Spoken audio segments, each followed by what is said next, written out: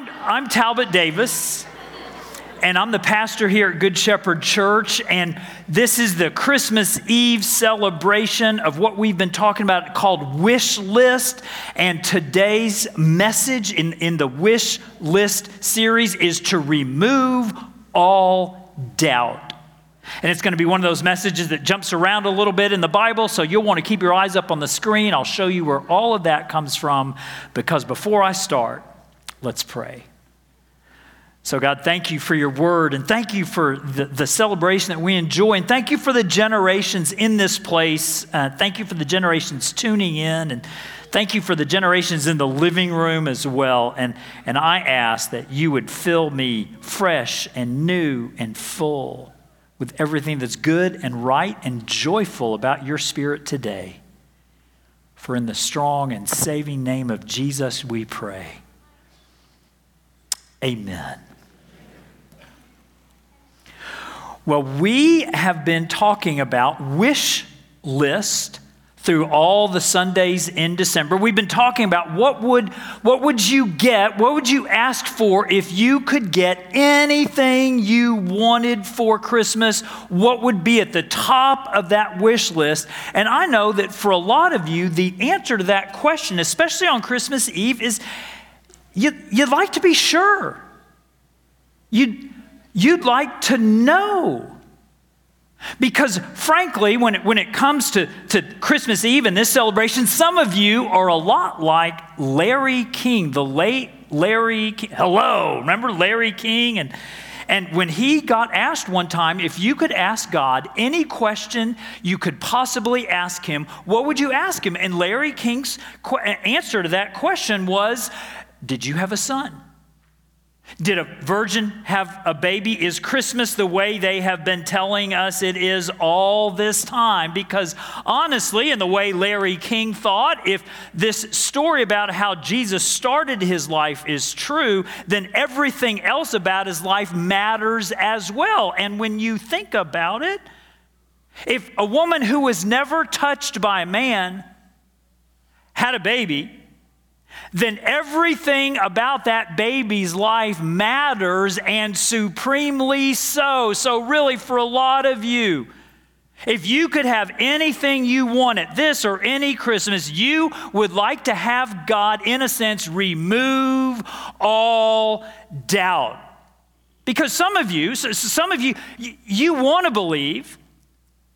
You know some people who really do believe, and you've seen sort of the glow on their face and the serenity that they bring to life, and you know the difference that believing makes in their life, and part of you would like some of that in your life, but then deep down, a deeper part of a lot of you, whether you're tuning in, whether you're here in the room, a lot of you kind of, you think about this story about a virgin having a baby who grows up and he's really God in the flesh, and it seems so improbable, unlikely, implausible.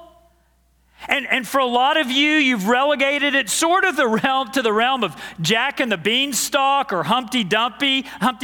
It's a fable. It's a nice story with a good meaning. But as far as actually happening, no, this wasn't really some sort of invasion of planet Earth. It's a nice story with a pleasant meaning. Even my mom, years and years and years ago, was talking to my sister, because sometimes this stuff happens in church. And my mom was talking to my sister, who was about 14 at the time, and my mom said to my then 14-year-old sister, "Oh, Charlotte, the church doesn't really expect you to believe in the virgin birth. It's just a nice story." And my mom at that time was in charge of the Sunday school at that church. I kid you not. So my goodness, you got things like that in church. You got sort of your natural suspicions. And then I know a lot of you done went to college. And when you went to their college, you went to that religion class or you went to that philosophy class, and they poked so many holes, not only in this story, but in all of the stories, that it seems like all the cool kids don't believe anymore. And so you are here in this place. A lot of you are here as yet another step in your parents' frankly failed attempt to pass the faith on to you.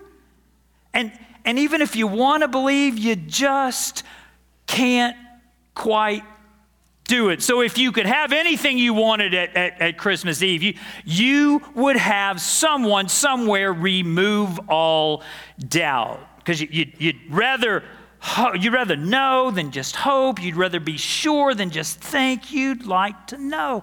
And it's so interesting.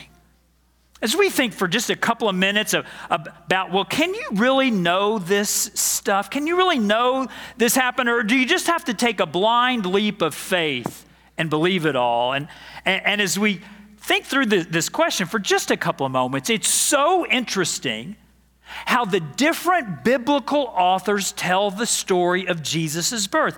They do it so very differently. There's not collusion between them.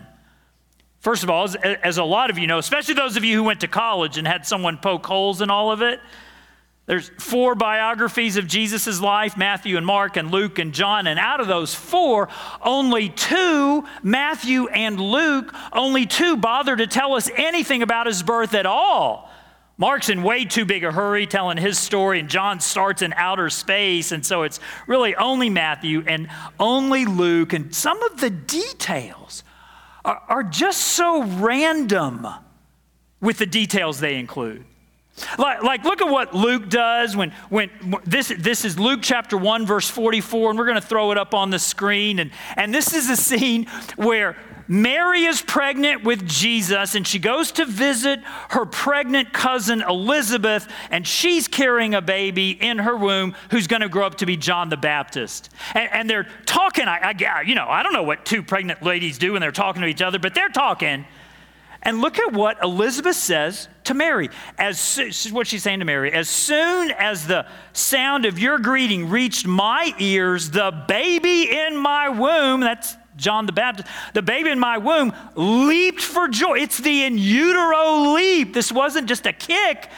This is a real in utero leap. And what a strange, odd, bizarre detail to include. It doesn't really advance the story. It's just in the story.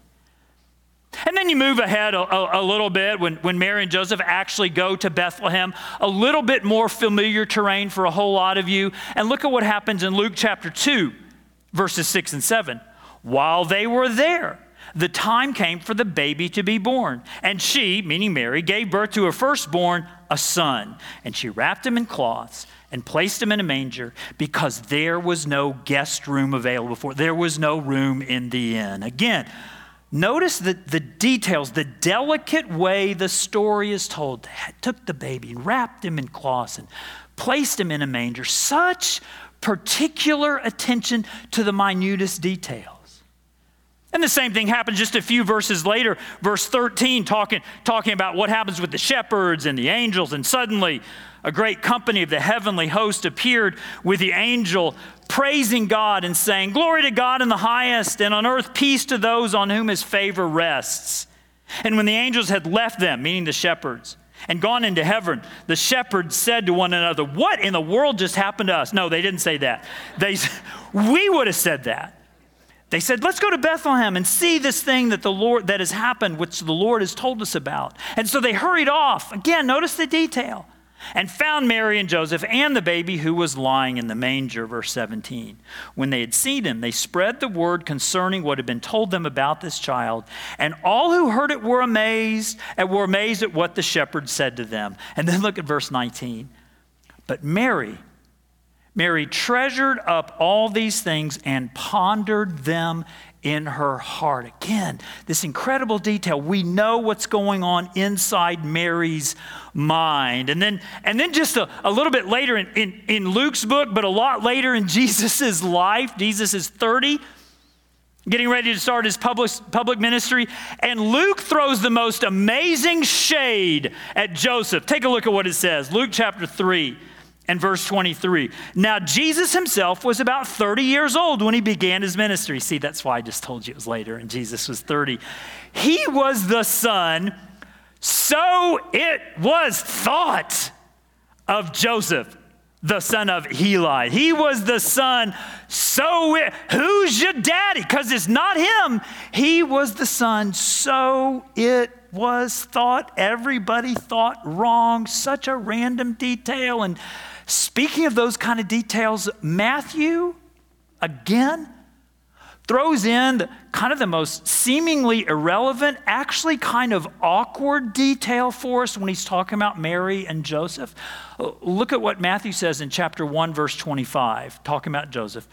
But he did not consummate their marriage until she gave birth to a son, and he gave him the name Jesus. And I'm like, Matthew, did you really have to tell us that?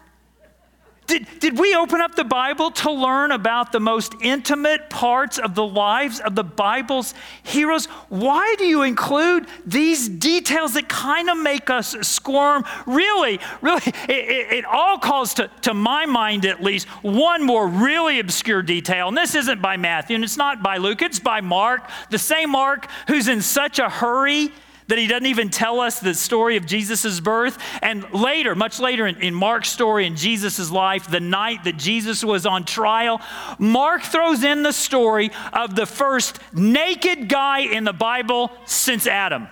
It's amazing. Look at what Mark says. Chapter 14, verses 51 and 52 says this. A young man, Jesus is on trial for his life. And a young man wearing nothing but a linen garment. Why are you going out wearing only a sheet, son? Wearing only a linen garment was following Jesus. When they seized him, he fled naked, leaving his garment behind, but making his behind visible for all to see. I might have added that last part, but so why that kind of detail? And in the case of that one, many people think that this is Mark's way of letting his readers know, I was there, naked, but present. These things that I'm telling you about, this story that I'm relaying, are reliable because I was there and in person. And when I realized that about how Mark tells the story and how Matthew and Luke tells the story, and why do we get these odd details that don't really propel the story, but they do validate it. It's genius. It's brilliant. It's the biblical author's way of saying this stuff happened. This isn't made up. This isn't some kind of fantasy. This isn't some kind of fable. I know that this stuff happened because I saw this. I heard this. I know this detail. Who would make this stuff up? These things happened as I am telling you, the authors say, and it's not a fable that someone invented. It is an invasion of planet Earth. We don't read these stories as poetry. We're recording them as history. And so when you realize all that, when you realize, I've been lulled into thinking all this time that the really smart, the really sophisticated people are the ones who doubt all this stuff. When you realize how the inspired authors who wrote the Bible are a whole lot smarter than you and I are. Can I hear an amen to that? You realize the most amazing thing, that Christmas doesn't necessarily remove all doubts. It does something better. It gets you to doubt your doubts. Yeah, we've been thinking that all the sophisticated, all the smart people have stopped believing a long time ago and are filled with doubt. And Christmas comes along, and with these details that it's laid before us, it says to us, take all those doubts, all those ways that you think you're too smart to believe the story, hold them up to the light of day and begin to doubt your doubts, and you will see how self-absorbed and self-centered your doubts really are. You got your wish list at Christmas, and you get to that place where you can doubt your doubts. I don't know if you've ever thought of it this way, and probably not because it's my life and not yours, but as a preacher, I'm often riddled with doubts. Always, like all my 30 years of being a pastor. Every so often I'll be like, is this stuff really true? Am I just leading a large group of people towards irrelevance? Am I just doing this because it's comfortable? But Christmas helps me hold, not the facts of the story, help me hold my doubts up to the light of day. And to see that if I were ultimately to say, no, I am now too smart to believe in the gospel anymore. You know what I would give up? I would give up that incredible assurance that I have been chased and caught and kept. That given my background, there's no reason that I should be a Christian. My mom might have led Sunday school in that church before I was born, but after I was born, she never went again. It's like, I had this kid, now I'm not going to church anymore. No, that's not exactly what, but I did not grow up in church. There's no reason I should be a believer. But God chased me, caught me, kept me. I'd be giving that up. I'd be giving up that sense that I am loved. Not because of anything I've done to earn it, but because of who God is to give it. I'd be giving up like a purpose in life, a reason for being. I know me well enough to know that if it were not for Jesus chasing me and catching me and keeping me, I would be hollow and I would be cynical and I would be addicted and I would be empty. And sometimes when you realize who you would be without him, it makes you fall in love with him all over again. And if I were to turn my back on the gospel, I would have this incredible fear of missing out on eternity. It may sound kind of cheap or flimsy, but the truth remains. The truth remains that life here on this side of the grave only makes sense when you know where you're going there on the other side of it. And because of this faith, when Jesus chased me, caught me, and keeps me, he gives me that assurance of where I am headed after I die. Not because I'm trusting in my own goodness, because I'm not all that good, but because I'm trusting in his greatness, and his greatness is absolutely perfect. Begin to doubt your doubts. Because again, I don't know if you've ever thought about it this way. We think doubts because we heard about them in college and philosophy classes and religion classes, and so we think it's really sophisticated. But really, most of our doubts in the final analysis are kind of self-centered and self-absorbed. Because I don't know if you've considered this, but most people don't think their way into their doubts. They behave their way there. Meaning, relatively few people look at all the evidence and say, no, I decide intellectually, I don't believe that there is a God who created the world and is saving and loving that world in Jesus. The evidence doesn't bear weight and I don't believe anymore. That almost never happens.